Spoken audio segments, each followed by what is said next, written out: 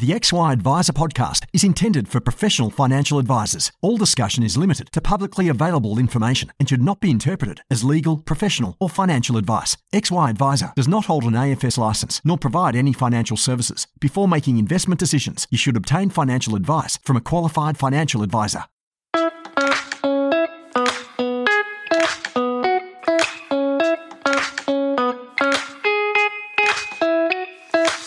Ben Nash here. I'm a co-founder at XY Advisor and founder of financial advice business Pivot Wealth.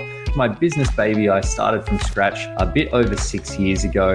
In that time, I've leveraged some of the learnings of the XY community to scale the business and become one of the better known financial advice businesses for high income accumulators. You can join me each Tuesday as I have the privilege of interviewing some amazing people where I'll selfishly be able to continue my personal journey to improve every aspect of my advice process, and hopefully you can learn a few things on the journey as well. Jump over to xyadvisor.com if you haven't signed up already to share and learn from other advisors, or simply download the app.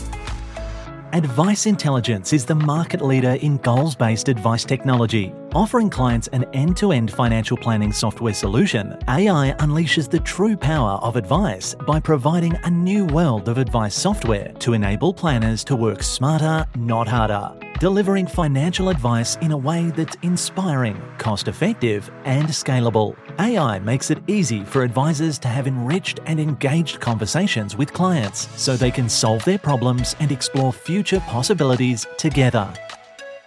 Hey guys, Ben Nash from the XY Advisor team, and today I'm here with Nathan Fradley, a good friend of the show. Keen to pick his brain on what he's working on, get a bit of an update on what is happening in the land of ESG, and I know he's got some exciting things in the pipeline that he's keen to share with us. Nathan, thanks for joining us, mate. Thanks for having me again, Ben. Mate, I thought maybe just start, because I know that we only chatted a couple of months back, but what are you working on at the moment? I think, transitioning out of being the business owner into being an employee, the purpose of it was to free myself up for what I really love doing. And it turns out I really love coaching, mentoring stuff. So working with my Diamond team in Tribeca and, learning a lot about, I suppose, different cultural aspects and like within the business, different personality types, and really connecting with people there. And then also mentoring. I've actually started mentoring someone outside of the business, which I've done a little bit of, but never on a formal basis. But we actually catch up every 2 weeks, regularly going through and helping her develop her, I suppose, skill set in financial planning that's diverse from what she's exposed to at her employer. Mate, I'm keen to dive into that in a little bit of detail. But before we do that, the shift that you mentioned around part of the team, business owner, but then working with the team and sort of coaching the team. I think that's something that's certainly I found it to be a huge challenge. I think that naturally as advisors, you sort of go into advice and do more advice because you enjoy and get a kick out of working with clients. So it sort of makes sense that coaching team members is something that, it sort of lends itself to, but also it is a challenge. What have been the biggest learnings from you in the work that you've done on that so far? I think first and foremost, and this is a very big personal learning, I've spent the good part of 10 years working by myself. Even when I worked in teams and I had team members, I always did most of the things myself. So that has been a huge learning gap for me in stopping and actually doing what I do best and it's not a control thing. I think it's just a habit thing, letting things go to others. And that's been a big part of it. But I also think dynamics and team dynamics is really important. With certain people vibe in different ways with different people. Certain people need different communication. And I think that the comparison that you gave there about we work with clients, we go into a client meeting, and for the most part, give or take niching, we will perform and do what the client needs. We would deliver. We've identified what kind of client they are. We've identified if they're a high detail person, if they're more of a chatty person. We identified their challenges and their issues, and we really want to understand them. And sometimes I think we don't take that much effort to understand the person we sit next to every day. And so to really spend some time on, okay, what kind of person is this person I work with, and how do they like to be communicated to? And do I bring the same amount of care to my colleagues as I do to my clients? Because that's a great multiplier. It's something we do a fair bit of. I'm very fortunate within Tribeca. We have like fortnightly leadership sessions where we're all about identifying gaps in our own skills and trying to help each other grow. And we've, got the Brad Fox, who's got a lot of experience in that, helping that through that. But I think looking back at it and saying, well, what are the things that I do? I'm reading a book called Multipliers at the moment, and she talks about the accidental diminishes. What are the little things that I do that actually diminish someone's capability to be at their best? If we've all got the geniuses, what things we're great at and things we're not great at, how do I maximize my colleagues' greatness? And what am I doing that's suppressing that? An example of that might be, so something I've been working on is not answering, associate and advisor questions when they come to me. So if they come to me and they say, "Oh, Nathan, I'm working on this case. Can I run this by you?" My instinct straight away is to be like, "Oh, yeah, tell me about it. Cool. Yeah, do that." When actually what I should be doing is say, "Well, tell me about it. Now, how did you get to that answer?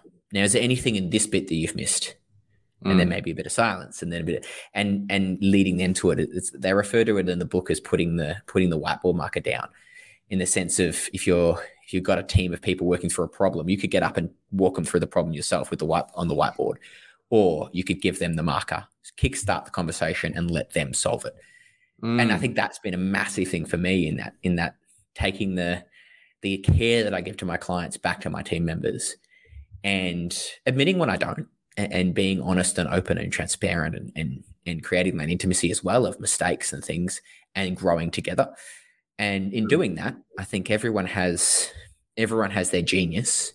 And if we can find our each individual team member's genius and let them get the most of that, then, with someone like yourself running the business, it's matching those geniuses up to make sure you've got the most well-rounded teams and that everyone is at their best.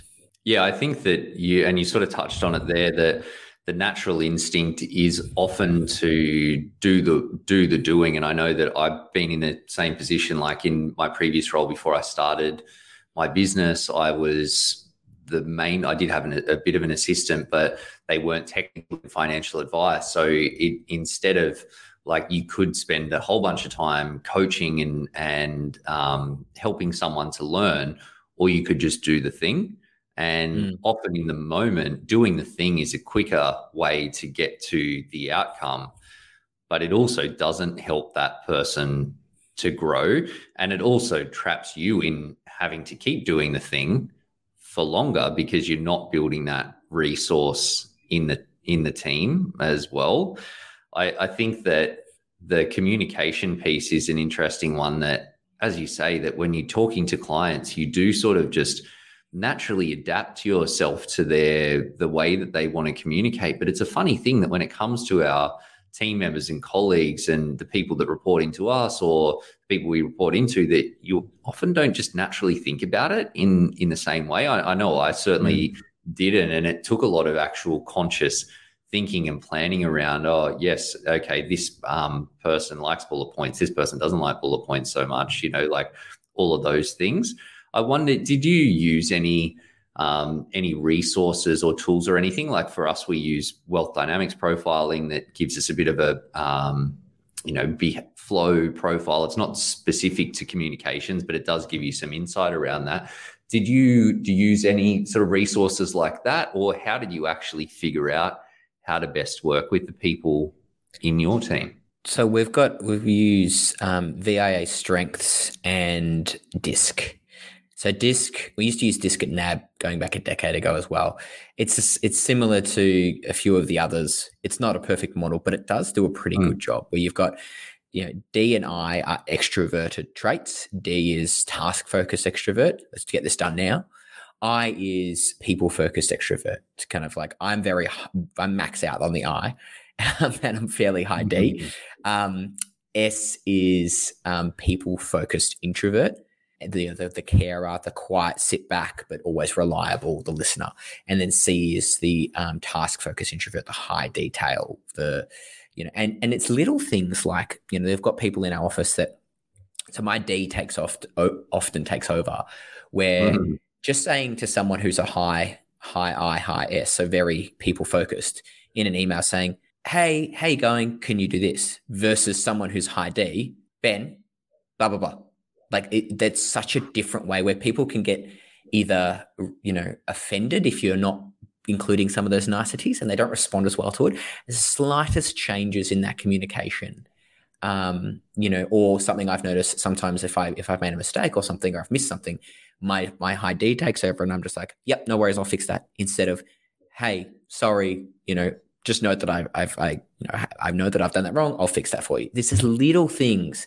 It only needs to be 5% in that direction. And then the VIA strengths one is more around, what are your strengths and what are you great at? And a little exercise I used from the Multipliers book was a thing called naming the strengths. And I did that with my team the other day where we basically all, it sounds a little airy-fairy, but I tell you, it was really powerful. We basically wrote down what we thought each other's genius was. What's the one thing that person does that they just do it effortlessly, but it's an amazing trait? And we went round in our team meeting and went, okay, let's name them. So no one named their genius the same as what everyone else thought. One of the team members said to another one that, you're always so calming when things are really stressful. You just seem to be able to bring some sense in. Now that person didn't realize that was a trait they had. But since then, I've noticed because they've named that genius, they stepped up more into those things. They see someone who's stressed and they step in and try and help calm. And it's little things like that I think we often don't know how others see us. And when we learn about what we're great at, we can lean into those things more. So there are a couple of different tools that I've used, and I'd highly recommend the Multipliers book as well. There's a few videos on it as well, but I'm really enjoying that read around just trying to get the best out of each other and taking a little bit more time in that connection. Yeah, I like it. I think those resources can be helpful. They're not going to solve anything on their own, but you sort of need as much of an advantage as you can with how complex that area is. I wonder, as someone that's been coaching people within the team, for people that are sort of less senior that are listening in, that are wanting to be coached or, looking like sort of earlier on in their development path, what would your tips be for them as to how they can get the most out of their own development in their team? How focused necessarily that team is on their development? I think this is one of those things that depends on the business and it also depends on the individual. So if you're in a business that is progressive and wanting to strive, I reckon you could ask. I think you could ask and engage. You could also always get external people, but at the same time, no one's limited to the business that they're in. And I look at, say, the Tiana, who I'm mentoring at the moment, and she messaged me on LinkedIn after we met briefly at a function and said, hey, can I have coffee? I want to pick your brain. I was like, yeah, like you took the effort. Absolutely. And then she's like, can we do this regularly? We'll look in a time. Does this work for you? And I'm like, she's a jet. So I'm absolutely happy to work with her and help her develop. But it took a lot for her to make that, ask that question. And I look back into what set my career up, and I still talk to my mentors now that I've had. Yeah. I still catch up with, and one of my mentors is Luke Ashby, ex-MLC, BT Insurance. And I still catch up with him once every 6 weeks. And we just chat. And even now, just talking through what I'm going through or what I'm working on with him, he always just seems to have something enlightening that comes across.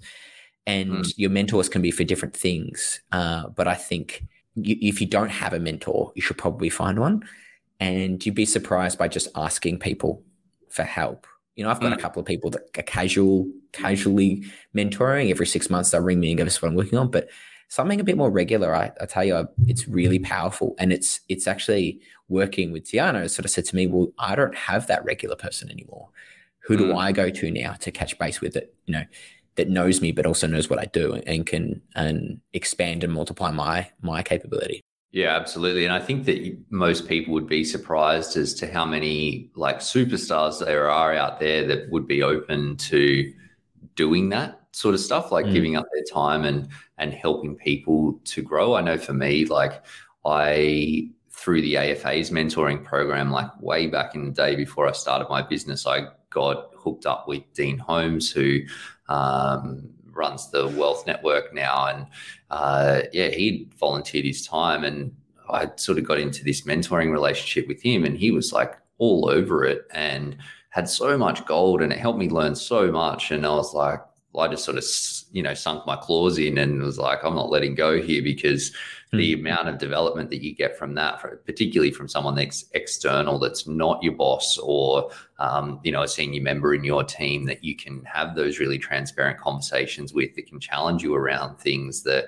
it helped me progress a lot further and faster than I would have, I think, if I was just relying on the business themselves. So I think for anyone that's listening in that thinks that would be helpful, reach out, go along to events, meet people, chat to them, ask them for that coffee and do that. And you'd probably be surprised as to the outcomes. Especially in this industry where we're naturally helping people, where the financial advisors are a unique kind of person where we're both analytical but also very caring. And so I think if you compare this to other industries, I reckon there'd be a greater proportion of people who would be willing to do that work because of the kind of people it takes to do this job. Absolutely. Nathan, you mentioned just when we were chatting before we fired up the recording about some of the things that you're working through in your business around team structuring and how that's all fitting together. Can you talk to us a little bit about what's going on there? So I think one of the interesting things at the moment is we've got almost golf in skill sets or valley, if you want to call it. We've got a number of people that have been around for a long time that'll be leaving. We've got a batch of 10, 15, 20 year experienced advisors, and then there's kind of this gap. And then it's like 3 to 4 years. And then what seems to be, and by the numbers, a large amount of new entrants into the space. And most of the new entrants are really young as well, which is not a problem. But if we start looking at the gap we have in our skill set as an industry, I think the amount of businesses hiring advisors right now that just cannot find the right, there's a shortage of advisors. And it's not just about hiring any of them. It's about finding the right ones that fit your philosophy and your business. That's right. And with a shortage, it makes it really hard as well. And I look at that gulf or that valley and I'm like, how do we fill that? And I think there's two ways. You either develop someone from the ground up, and that's the associate thing, or you hire external skill sets and bring them in. And I think that's something I think as an industry we might need to start looking for, is like, what are the other areas, is it teachers or lawyers or whatever it might be, that have life experience and transferable skills that we could bridge over, but they still need to go through that associate program. Yes. And I think that's really, really hard. So then the next question is, well, if there's only so many advisors that are great at what they do, how do you get them doing advice? How do you get the surgeons doing surgery and stop them having to do all the other stuff? Because there's a capacity constraint industry wide right now. And how do you enable them to see more clients and get more done while training the people coming up from below? I think getting that resource mix right is really hard, because the more resources you give an advisor, the more clients they have to see. So their field of work shrinks, and their expectation of the outcome they can create grows. So you're getting a lot more key person risk on that. They might go from having to do 4 clients a month to 8 clients a month or something, but they're now got twice the resources, so they could do it. And it's just it's an interesting dynamic that I think the whole industry is sort of seeing at the moment, of how do we get the most out of the people who are scarce, enabling them with people around them while filling that gulf. Absolutely. And I think that the demand for advice is increasing. Advisor numbers are going down. And then when you overlay that with the fact that every business is different culture, different clients, different approach, different philosophies, when you look at how big the pool of advisors is that could fit the bill to be the frontline, sort of, particularly those more senior advisors that you want in business, it is incredibly challenging. I was sharing with you that we had been hiring for the last 12 months. I'm happy to report that we're not.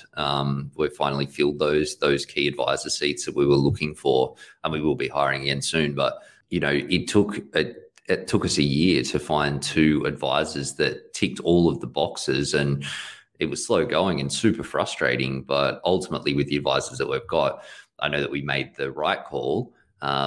But yeah, it just means that you do need to get more. And for us, we work with a pod structure where we've got every advisor's got an associate and a paraplanner, which we've found allows us to then get the output up from the advisors because they've got this support team behind them. And the other big advantage that I'm seeing, and it's certainly not a short-term fix, but it means that because the associates are doing more of the advice work, and over the time you want them transitioning to essentially be basically doing all of the advice work, it means that at some point in their development you say, well, okay, actually you're now doing all of the stuff, and therefore you can start seeing clients. And of course, you do the PY and make sure everything's all sweet on that side, but more so that the business has got the confidence that the associates can deliver in the way that you want. And I've found that we've employed advisors that have got a decade of experience, but it still takes them a while to get their head around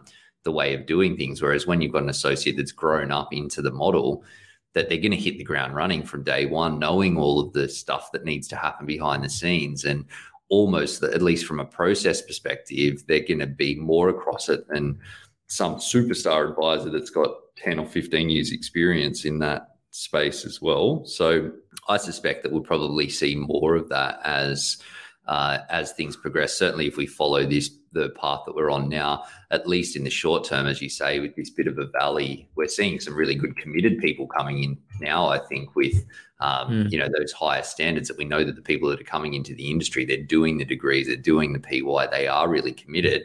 But it's going to take some time for them to get to, the ability to be fully competent technically, competent from a client perspective, and, dealing with all of those things as well. So I think it's an interesting time. It's a very valuable problem to solve in the meantime, though, for a lot of businesses that, as you say, are sort of gunning it on the hiring side. And I don't think there's one perfect solution there, but it's interesting to talk to people that are trying out different things, all with the same end goal in mind.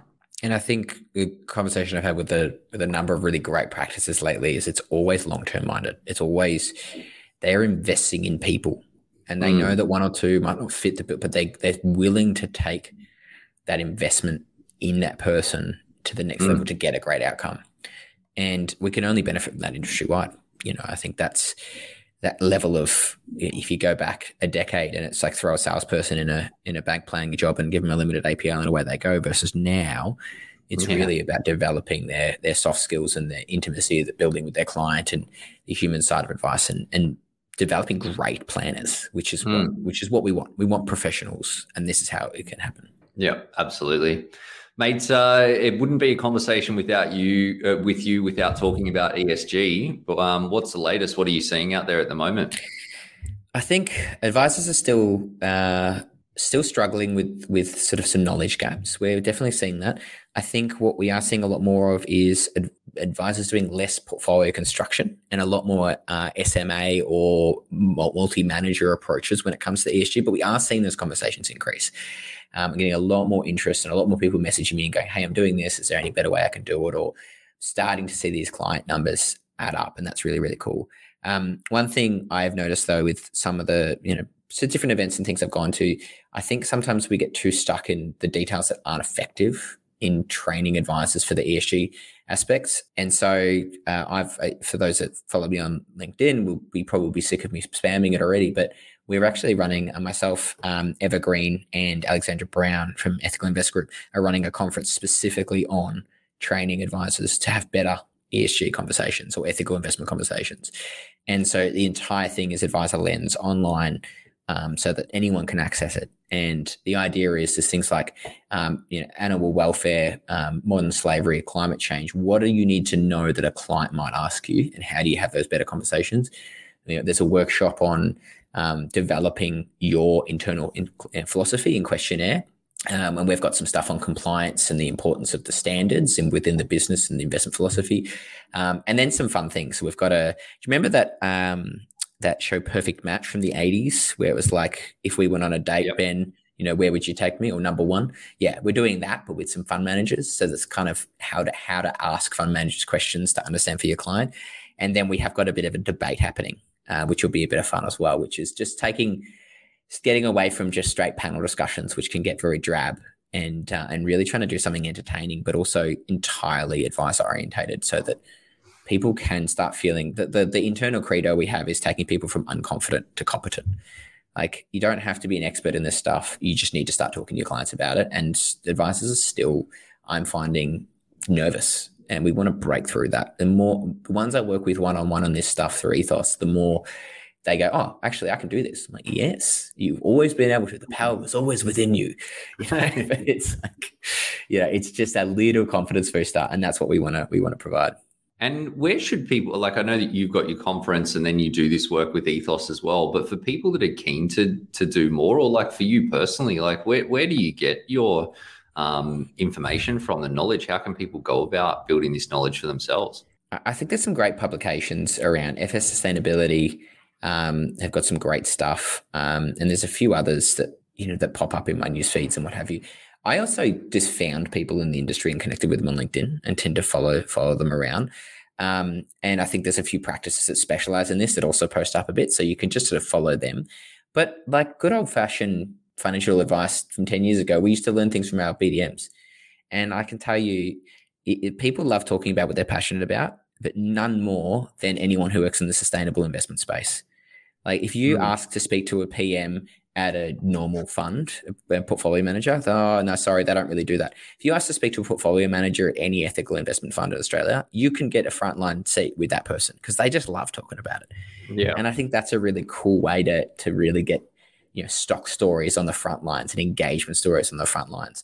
But there are also, RIA, Responsible Investment Association of Australasia, has heaps of resources. Alexandra Brown has a course, which I think is a real step-up course that goes through all the different areas and really activates your knowledge in that space. And then, we're just over the next 12 months, I'll just be pushing out more and more content through the Ethos channels, but publicly available for everyone, because I want to see more people having this. I ran a session at AFA on exactly this. Here's just a checklist of what you should be doing in your business. I'm not even going to go into detail. Just go and do these things. Decide for yourself what kind of advisor you're going to be in this space. Are you going to be someone who just refers it out? Are you going to be someone who becomes an expert?